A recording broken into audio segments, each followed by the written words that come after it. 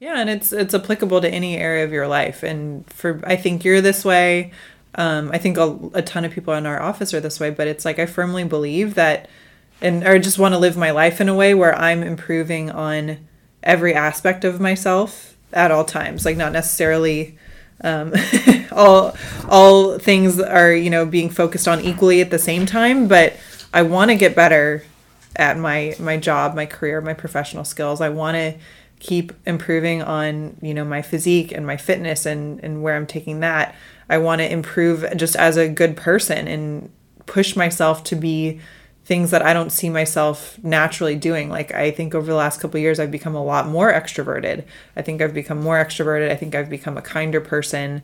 I think I treat people better than I used to, and those are sort of tied together. And I'm always searching for personal improvement, and I think competitors in a lot of way can relate to that because you're your own worst enemy a lot of the times. Like you're your own harshest critic if you're serious about it and you're able to be objective, because you'll look in the mirror and you'll be able to easily see all the things you need to work on and all the things you need to improve. And a lot of times people make the assumption that somebody who's very into fitness or a competitor is self-absorbed. Look at that person. They're taking like selfies at the gym and, or they're just, they won't shut up about how much they're working out and stuff. But it's a lot of ways, I think, and I've heard this from a lot of male bodybuilders, is it's almost can be like an inner demon, or like, Absolutely. The gym is therapy, or it's like, you don't know what's inside my head. You don't know how hard I am on myself.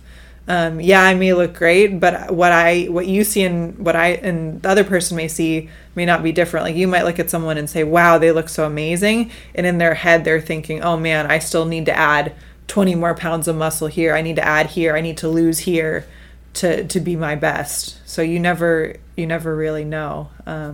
Yeah, I mean, we could go into that too for a while. It goes back to the mental health piece. So you intentionally, I want to go back and ask you a question about Sure. the kindness, the being more extroverted. So you intentionally tried to improve with those things?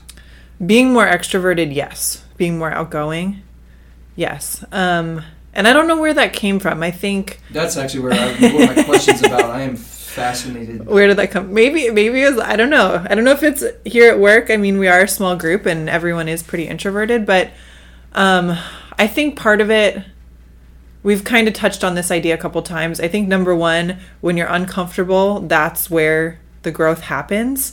And definitely here, but even to an extreme extent, my past job where I was traveling, doing field work, fixing pumps, flow meters, flying across the country to like check solutions of, bioremediation chemicals. Like I was just winging it. Like it was just kind of organized chaos. I was put in so many stressful situations that pushed me to still keep my composure, to figure things out when normally I would have said, oh, I can't, that pump's broken. I need someone to help me. That would have been my response. Had you the option? Had I the option. Yeah. Had I the option. And I was in so many situations where it's like, well, you're the only person. That pump is broken. You need that pump. What are you going to do? So, yeah, it really pushed me to change and develop myself as a person.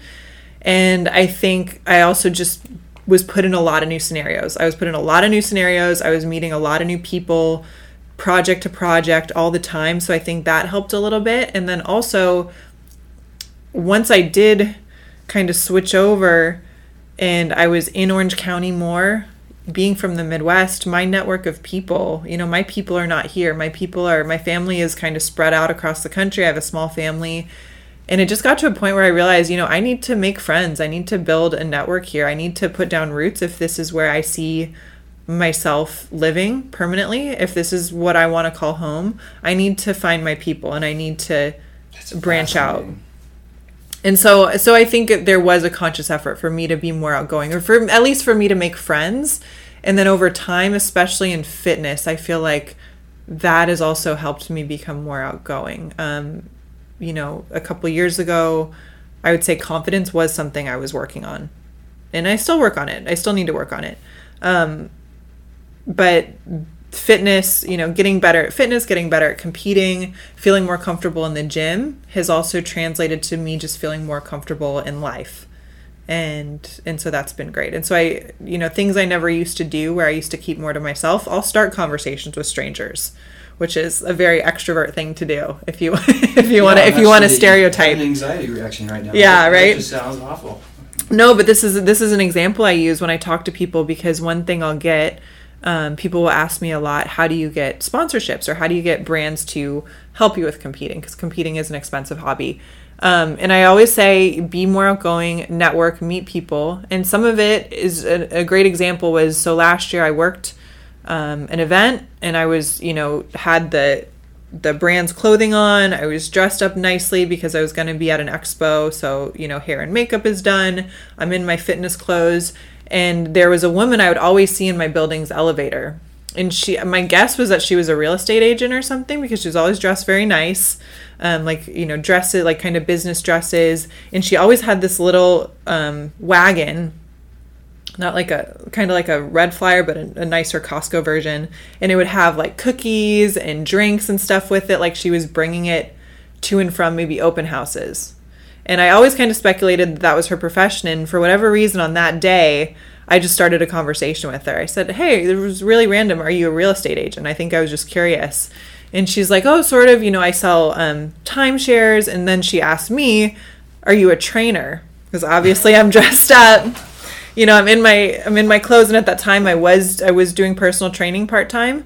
And so boom, I got a client that I worked with for months and months. Oh, her? Consistently. Yeah, we exchanged information. I had like a business card on me.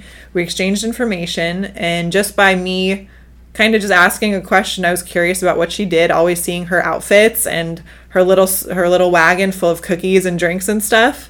And just that opener, we made that connection. Obviously, I'm at a place where I had the skills and the ability to convert that from a conversation to a client. But just an example like that, it's like you have to put yourself out there. You have to be a little friendly or make conversation with people to make connections. I'm going through my growth mindset dialogue right now, because I want to do that, but man, I struggle to. Yeah. And it's like talk to the person in line next to you, right? I have not gotten to that point. I'm trying to go to more networking events, but yeah, your story's like dead on with a dead on example of where that came out of nothing. Yeah. And you did it at home in the elevator, and wow. So to a client, I'm always fascinated though, like when someone makes a life change by that. Like, what was the synthesis of it? What was the thought that made you say I was going to do something different? What was the condition that led you to want to change? And I like to explore that a lot when I talk to people. And mm-hmm. I think the biggest thing was maybe me just recognizing that I love Southern California. I want this to be home. And I recognize like I don't really have people here. I don't really have a network here. Like I know some people, but I don't have like a solid support system. And if I want that, I'm an adult. It's not just going to show up here. I got to go meet people. I got to make friends. I got to put myself out there. And a couple years later, I really feel like I have that now. Especially with our SoCal hospitality, right? Yeah. Oh, my neighbor's outside. I guess I won't go outside. Yeah, people don't say hi to each other here. Yeah, people don't like to make eye contact. I've heard a lot of people from the Midwest, enough for me to realize it's a real thing. They're like, wow, it's a lot different out here. Yeah, people are kind of rude here. But the thing is when you do, and this is a total generalization. I think people from the Midwest are always, most of the time, they're more friendly, they're more down to earth, they're a little bit maybe more humble, more hardworking than maybe specifically just Orange County, because I've only lived in Orange County since I've been in SoCal. When you find good people here, you just hold on to them, is what I've realized. When you find someone where you're like, wow, this is a great, special person, you've got to be willing to show up as a friend and to put the effort in, like even when you don't want to. Like friends will invite you to stuff where it's like, hey, I'm doing this dinner or this and that. And it's like, oh, well, I'm going to be tired because I'm going to work that day. But it's like, if you want that friend, you got to show up.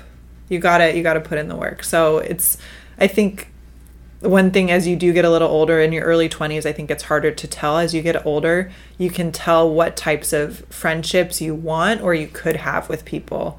And so it sort of helps you figure out, like, I don't need to be friends with everyone.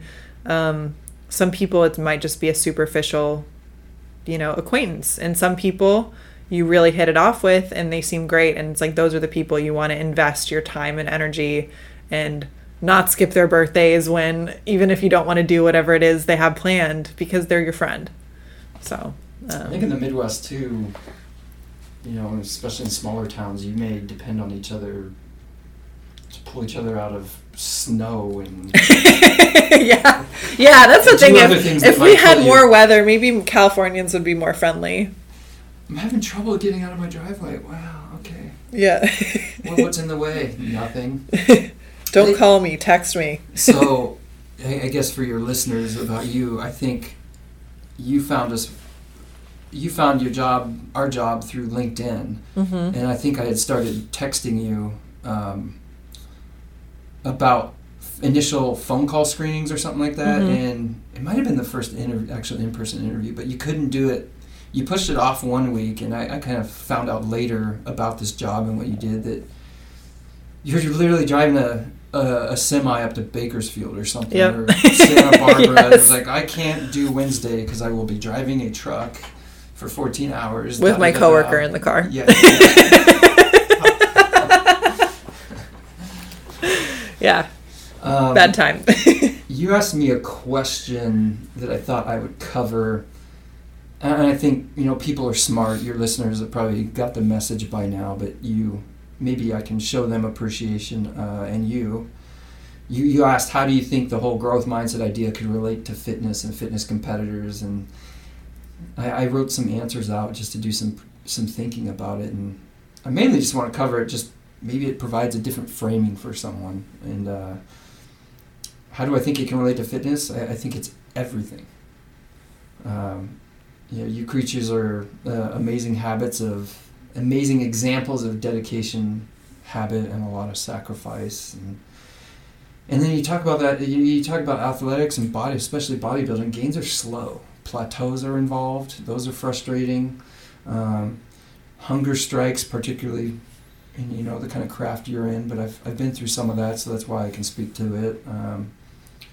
I went through my hunger strikes out of necessity to lose 50 pounds versus to get to like baseline health versus optimal. But injury setbacks are a big deal, especially when you start getting like a huge momentum going with some program, and especially if you're just starting. You're like, man, I'm starting to see the gains. I'm starting to like it, and you might injure yourself, and you're gonna have to dive back in, and you're gonna have to make up ground. You do laundry 24/7, right? Yeah, I go through it on prep. Oh my gosh, the amount of gym clothes I go through. It's like 2 outfits a day. Ugh, yeah. That's one thing that, one of the items I bounced out of triathlon for is I was just kind of... Too much laundry. Nope, that. I'm out. Food prep, making your training plans, thinking your periodization, focusing on your form. I mean, sometimes I guess that can be fun, but even then... you don't get to stay out late. You don't get to eat donuts bought in. So here at work, one guy buys donuts every Friday. And when I mean every Friday, I mean more reliable than the post office.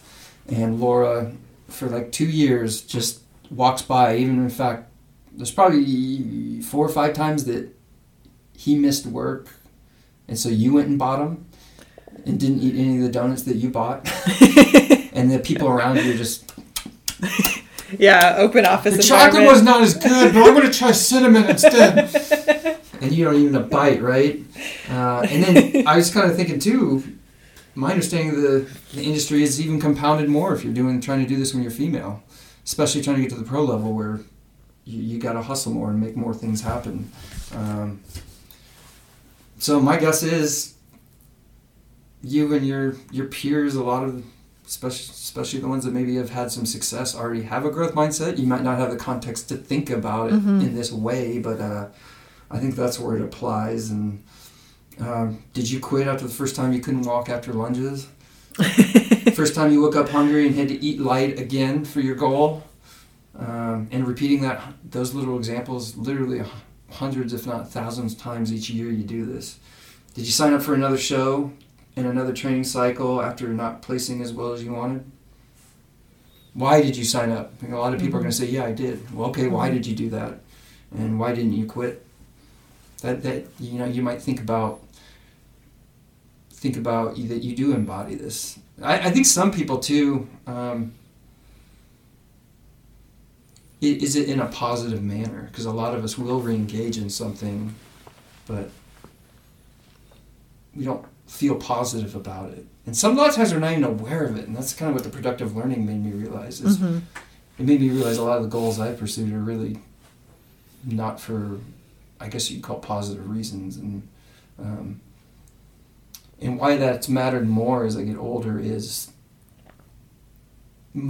tapping into that kind of motivation starts to get old after a while. And if you haven't felt that yet, my words aren't going to mean you anything, to whoever's listening. But I've started to feel that a few times, like, signing up for half marathons or whatever, and not running out of juice halfway. Yeah. And kind of like one of the coaches asked me, well, why are you doing it? And I had no answer. I feel like I should. Yeah, basically. Yeah. It's like, I don't know, I didn't literally say this, but I don't know, felt like I needed it for self-worth or something like that. I mean, that's a pretty advanced concept. Takes quite a lot of exposure to various things to get to that point, but I like talking openly. Very insightful. I like talking openly about this kind of stuff because it just kind of acknowledges our humanity as we go through these achievements, what we're trying to do, career, professionally, personally, and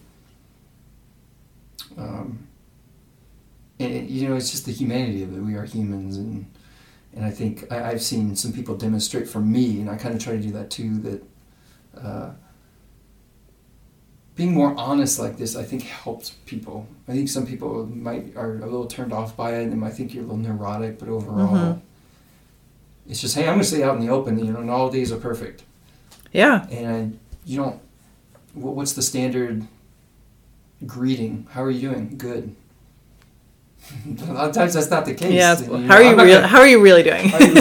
And anyway, so that's kind of why I talk about things in this kind of manner. And yeah. One thing I was talking with some girlfriends, we were doing an episode recording, is one thing I'm trying to be more aware of and work on is the concept of should. Like, I should be, I should do a half marathon, or I should do a marathon, or by age 30, I should be doing XYZ. Like, those expectations, those are things that you kind of put on yourself.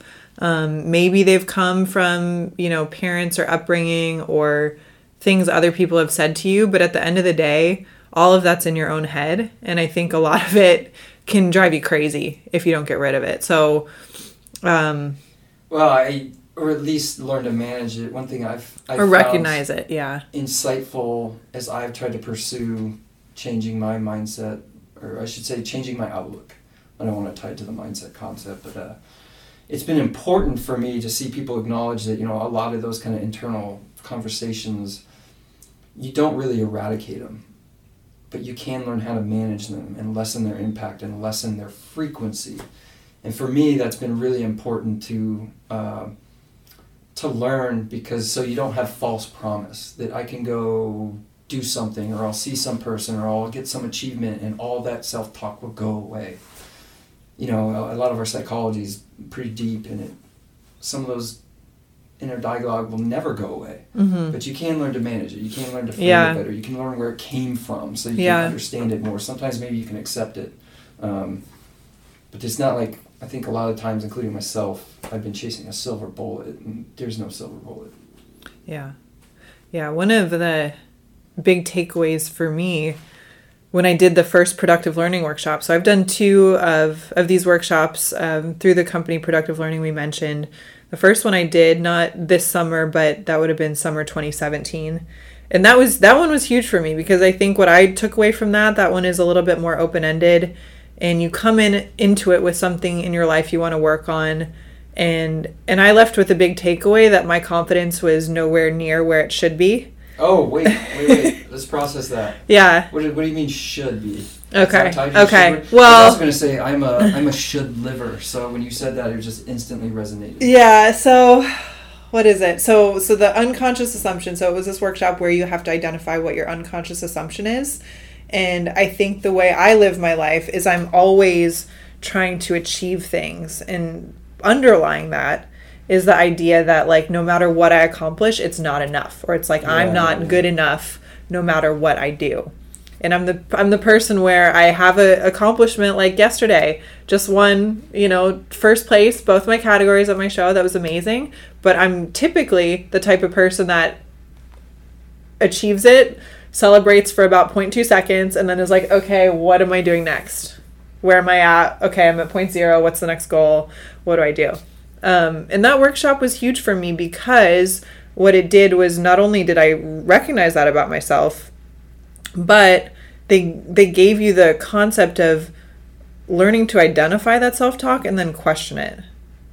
Why am I, if I have this thought pop up of like, man, I'm feeling crummy about myself right now. Like, why? What did I do? Or what did I just interact with? Like, did I spend too much time on Facebook? Did I, flip through a magazine and I'm looking at like people's 50 most beautiful people in the world, or or whatever, what did I do that is triggering this, or what triggered this thought? Because you kind of can bring it back and rationalize it. Like, no, I'm doing okay. I'm happy with myself.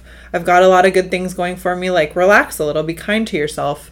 And if you learn to at least identify that you're having those thoughts, you can start to question them. But it doesn't mean they're going to go away. Yeah, I don't have anything more to add. I agree with all that. I've lived all that. Yeah, but it's just huge. Continue to some degree, but I'm getting smarter and wiser to it, and maybe where it came from. But yeah, should, man. You struck me with that word, because that's actually become my, what do you call it, shorthand. I'll call it my shouldness or whatever, right? And it means all this other stuff we talk about. But and I guess one thing that's really important for me is if I can, I don't want to put that kind of weight on my daughters. And so that's where I started really, really leaning into trying to figure this stuff out for myself. And, what's kind of interesting is I had wrote to one of your questions, like, what were your achievements or whatnot, and I came up with a bunch. And but I'm now, even just recently, maybe the past year or two, I realized how many of those have come out of thinking I should be farther along than I am currently. No matter what, it doesn't matter what it is, and I want to transfer as little of that as I can. I ran into this quote. I have this one app I use, and it hit me with a quote. It was yesterday, Thursday or Friday, and it said, what you say to your kids will become their inner voice. And so that's where, it just reminded me of the stakes. And I won't say like all the things that people have heard on this podcast are all depend on my parents, because I try to think through some of the history, and I really don't remember it being that verbally obvious. But anyway. Oh, I remember. I remember being told, Laura, you should get more A's next semester. Oh yeah. So I have some very tangible examples, but no, I mean, not to brag on my parents. I love my parents, but I just think there's a lot of good things that come out of these achievements, right? Absolutely. But I think now I'm at a point where I recognize my motivations for doing things more, where when I was younger, I just felt like I had to do things and I didn't understand why. I just felt, and it's a lot of it, I look back and I'm like, I think that was just a self-esteem thing, or I just needed that to, trigger some self-worth or whatever it was. And now it's like I have a much clearer vision about why I want to do something, why it's worth my time, and just knowing if it's a good use of my time or not. Like, I don't feel the need to go do things if I'm just like, oh, this is just for my self-worth. I try to find a deeper motivation or a deeper reason to, spend what little free time I have on anything. I think you and I are, Laura and I have talked about this kind of stuff a lot, so we kind of already have a familiarity, but, and we've been through some of the same workshops, but I think some of those things you talk about, what comes to mind is, if you can think back all the years that you were chasing stuff for that reason, did you actually feel about it at the time? Did you know? Did you say, this doesn't feel good? For me, at least, a lot of times I didn't. You know, I think the overall tone was kind of there to my thinking and my experience, but I was not aware enough to actually put it in that context. You know, that maybe I'm not having a lot of fun achieving this goal, or at least I'm not looking forward to it. And I hope for anyone where this kind of thing would help them, that we're kind of opening the door to that and realizing we're talking at a slightly higher level where we've kind of realized some of this. But if you're on this kind of path, you may not even recognize it as first. You're having fun chasing your goal. If not, it's probably one of the signs, you know, that that there's an opportunity to flip the motivation if you do some work. I forgot, you said something else I was going to comment on, but yeah. Yeah, and a lot of me and my experience growing up was just, I felt very compelled to do things. Like I had to get all A's. I had to get into an Ivy League school. I had to, make Dean's List every semester. And I think at that time, my worldview was almost more like fatalistic. Like I didn't know what life was going to be like outside of achievements in school and grades, because I did do really well in that area. I just felt like, if I don't get into the Ivy League school, then I'm not going to get a good job. I'm not going to make money. I'm not going to be able to support myself. And it was sort of like that type of almost fatalistic worldview. So it's like I had to do all of this stuff to be okay, or to live whatever life I thought I was going to have. Catastrophizing. That's kind of, yeah. I still do that sometimes. And it was a great motivation. I cranked out a lot of hours studying in college. I don't know. But I also, I look back and there are times where I definitely stressed myself out needlessly. Like there's a very concrete example when I was a freshman and I was taking a calculus exam that I had studied a ton for, and I was really nervous about it, and I went and took it, and I felt like I did not do well, and I came home and I cried after that test, and I got it back and I got a 95 on it. Right? Do you remember processing that at the time? Yeah, I remember. How ridiculous it all was, or when I got, I remember how, I was so stressed out, and like I was the type of person where I'd be, I did not procrastinate, but when I would come up to tests and midterms and stuff and I didn't feel ready, I would stay up till 2 a.m. if I needed to, and then get up at 5 a.m. if I, worst case scenario, I never pulled full all-nighters in college. I would get up at 5 a.m., study before a 7 a.m., 7:30 midterm if I had to, and that was one of those ones where I was up late, I was up early studying. I remember studying before the test, taking it, feeling like I didn't nail it, going home, very strong emotional reaction, and then getting the test back and being like, Laura, you're an idiot. You're an idiot. Like, why did you do that? Once you catch on to the should word, it is just everywhere. You shouldn't have cried, so that probably triggered like some other form of self-judgment. Like, yeah. I'm a mess. But I don't know. I look back and I'm like, you know what? I'm so glad. And in a lot of ways, it's like, who cares?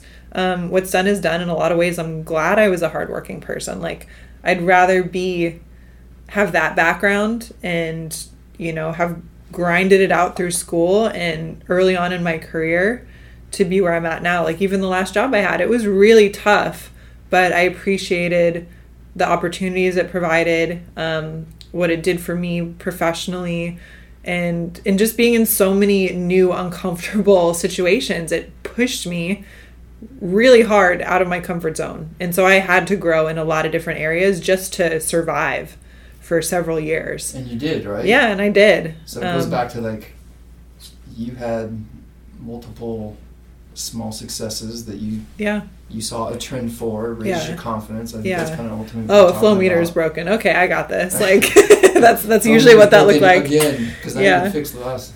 Yeah. I remember the other thing. It's like when I hear you talk, what's really interesting to me is I look in, you're probably 5 to 8 years ahead of me with your awareness if we compared like stages of life. So that's pretty interesting to see someone going through that, and of course both of us are going like, yeah, but we should have been more aware 10 years before that. You should have had 2 productive learning workshops by the time you were 30. Yeah, you should have wrote mindset book. You didn't even write it. No, it's it's everything we do here. It's very helpful for me, and it's part of why I love working here, and I think why the team's so good is because everyone kind of lives and breathes this type of stuff. One thing I wanted to talk about with you before we start to wrap it up was bikinis. But we could talk bikinis, but I was thinking more. I mean, we could talk that, sure.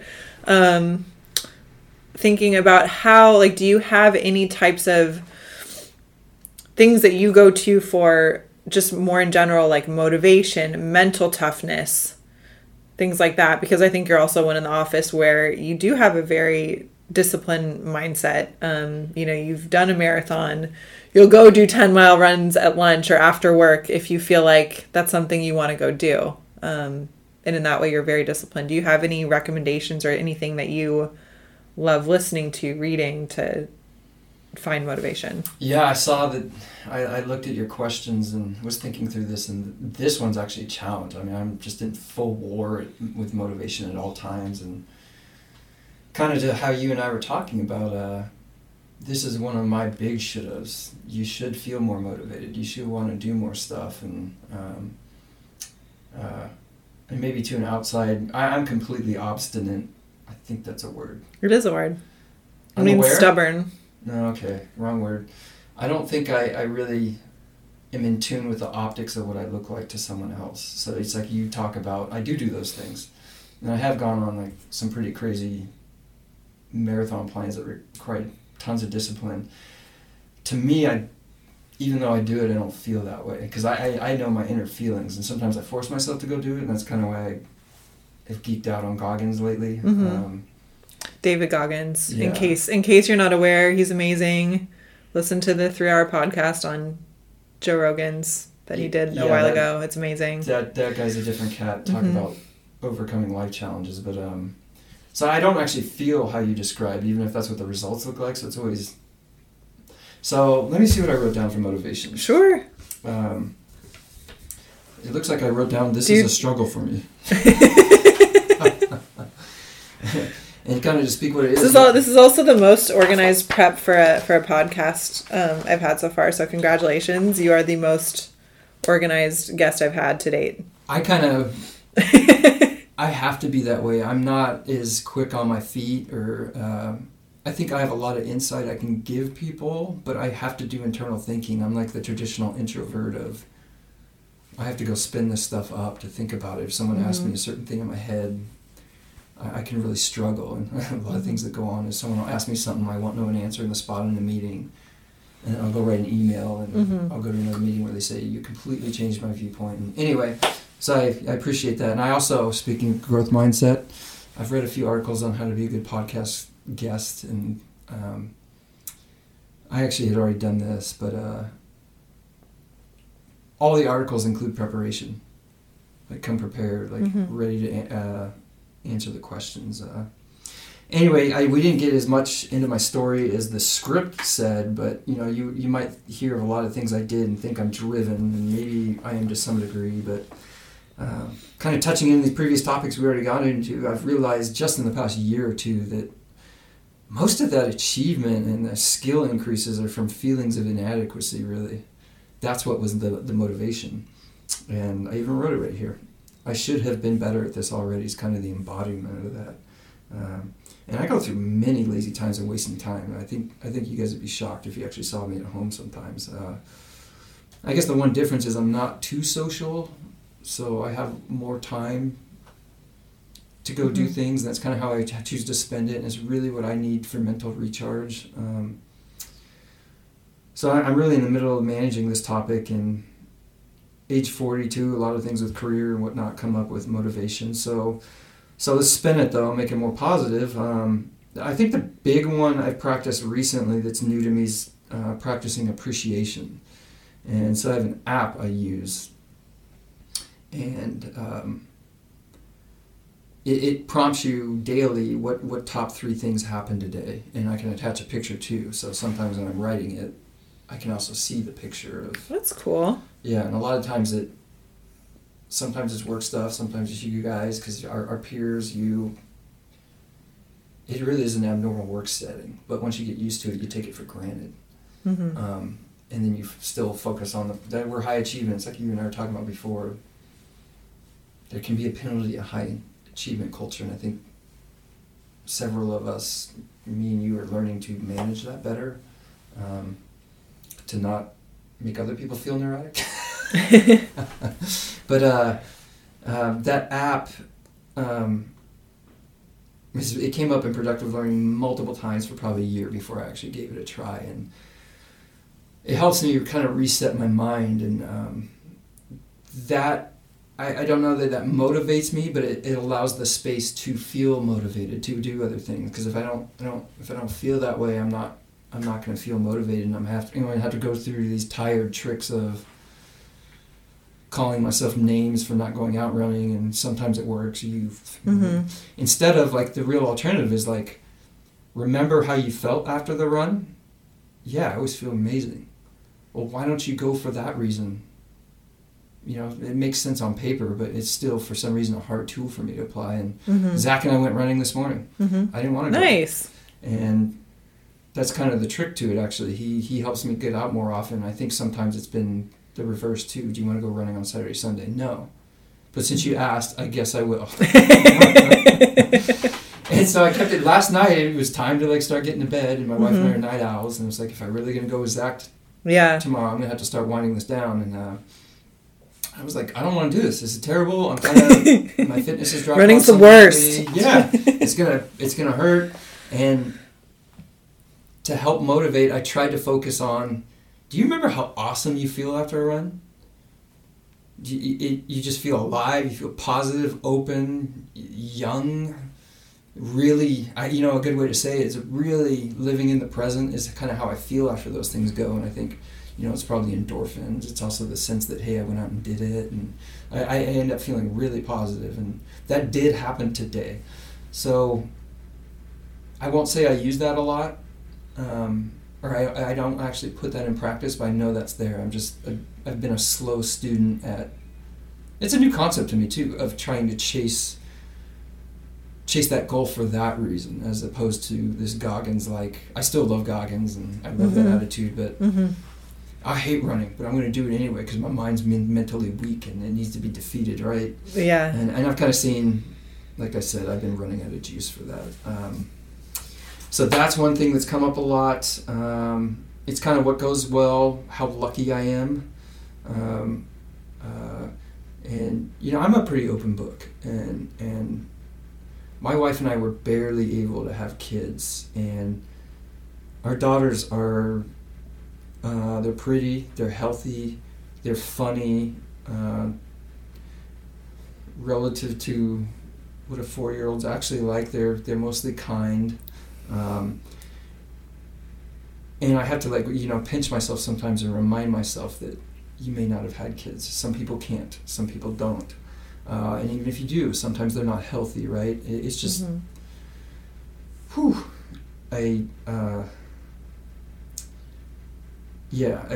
I'm not great at taking stock at that by default, so that app's really helped me. And a lot of times I can attach the image, and that's where it becomes powerful. They were going down a slide, just joy emanating from them, right? Yeah. Or some stupid game, like we play a pretend cat game where you meow like a cat and then you have to touch a wall. You end up sounds fun. Making up stupid things like that, and having a picture of that, and that helps me stay motivated when I see that. And what I'm playing with right now is starting to put in Productive Learning. I've kind of realized a lot of things I've gone through, or the focuses I have, that, hey, this thing's not as good as it could be. And a lot of times I focus externally too. And you're probably one of the people who feels that, is just hammering on something that isn't ideal. It's probably good enough, but it's not ideal. And I kind of realized, if it's not like a true performance issue, or it's not really hurting something, why is there so much focus on that? And I kind of realized, because there's nothing else to focus on, at least for me. And so what I've started to play around with is putting life visions together. I have not been a great natural at like really picturing what do I want in 5 years or what do I want in 10 years. I just have not really been that thinker so far. And actually, you know, if I just speak directly, you know, this company's had many years where, you know, it was looking really rough. So what's it going to look like in 5 years? That was very difficult because it was like, I don't know how we're getting through tomorrow with the way things are running. And we've cleaned all that up. But that kind of experience I'm still fighting through letting some of that go because it still kind of has that feel to me sometimes. Anyway, but part of it's like I don't have a thing I'm personally chasing. I don't really have any goals. We talked about marathons and stuff, but that's all short term. I don't have in 5 years I want to do this. So I've been playing around with putting some life visions together. And one thing their coaching showed me that I always thought visioning you had to have like, I'm going to have this many marathons done and I'll have this much money in the bank and I will have become a director of engineering and I will have joined all of these tangible achievements. And they kind of opened my mind that a vision can also be, how do I want to feel? You know, I don't want to feel stressed. I want to feel like I can travel it whenever I want and not be financially burdened. And you can use that as a goal versus, you know, if you just, the default is looking at LinkedIn articles or Facebook articles and say, I guess I have to come up with a goal where I end up in a Lamborghini to be worthy of being human. And that's a bankrupt pursuit, at least it has been for me. Yeah. So I noticed putting some of those together and I just started that it kind of did change my outlook. Because as I do 20 years, 10 years, 5 years, one, I have to see my age. And that's actually kind of intimidating. But it's ultimately good because it's to make the best of it. And as I move down to the shorter increment vision, so to say, I'm starting to move down into the 5, 4, 3, 2, year one visions or plans. The things you want to achieve, there's the little steps to get there that start to filter into the annual plans. And if I want to take my daughters on a vacation every year and get them outside the country twice before they're 10, that gives me very tangible things to focus on, and those are very rewarding things to focus on, and they give me more to think about. So I'm not the greatest person, I think, to talk about. I'm not purely motivated, but that's what I've been trying to do lately that is pretty new, and I think there's really something to it. Yeah, I like that concept. It's a challenge to use the appreciation app. I'm kind of going through a dip in that, but I did punch some stuff in. Cool. I'll probably punch in today because the podcast opportunity and the conversation. Awesome. Super cool. Yeah. No, I appreciate you having How long are these usually? They're usually between an hour and 2 hours. I've had episodes go as long as 2.5. And that one actually I kind of even cut off because I sat down with a guy I met that lost 130 pounds by teaching himself how to cook. He was like a real young guy. He's 24, I want to say, and he lost 130 pounds just by learning to cook. That's more of a success story than doing something to get the Lamborghini. It's not as flashy now, but you talk about how momentous it is. And how many people want what he did, too. That's going to change his whole life. Yeah, so I want to do another one with him. He's working on putting together a cookbook because he makes these really, he still makes these really amazing, flavorful dishes. It's good food, it's just a lot healthier, and he's making it for himself. So he'll make a pizza, but he'll make it with a chicken crust. He'll make the crust out of chicken. And he'll do, he'll do some really good, I'm trying to think, different types of steak or meat, and he's just a great chef. He has some pictures on social media he'll share, and so he's working on a cookbook. But we spent that whole episode, 2.5 hours, just because I wanted to really get into how did you go about losing all that weight, because it didn't happen overnight. It took him, I want to say, over a year to do all of that.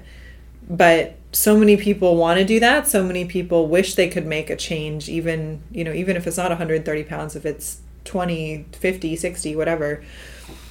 And so we just really went through that, but we didn't even get to do the fun fat kid part and talk about food and talk about what his cookbook is going to include. Yeah, so I do want to do another one. I think we'll probably do it when he's all done with the cookbook. So that was a great episode where, I just dug into it and I was like, no, like tell me exactly what you did and like what were your calories and what were your macros and what were you doing in the gym. And that could be really interesting because,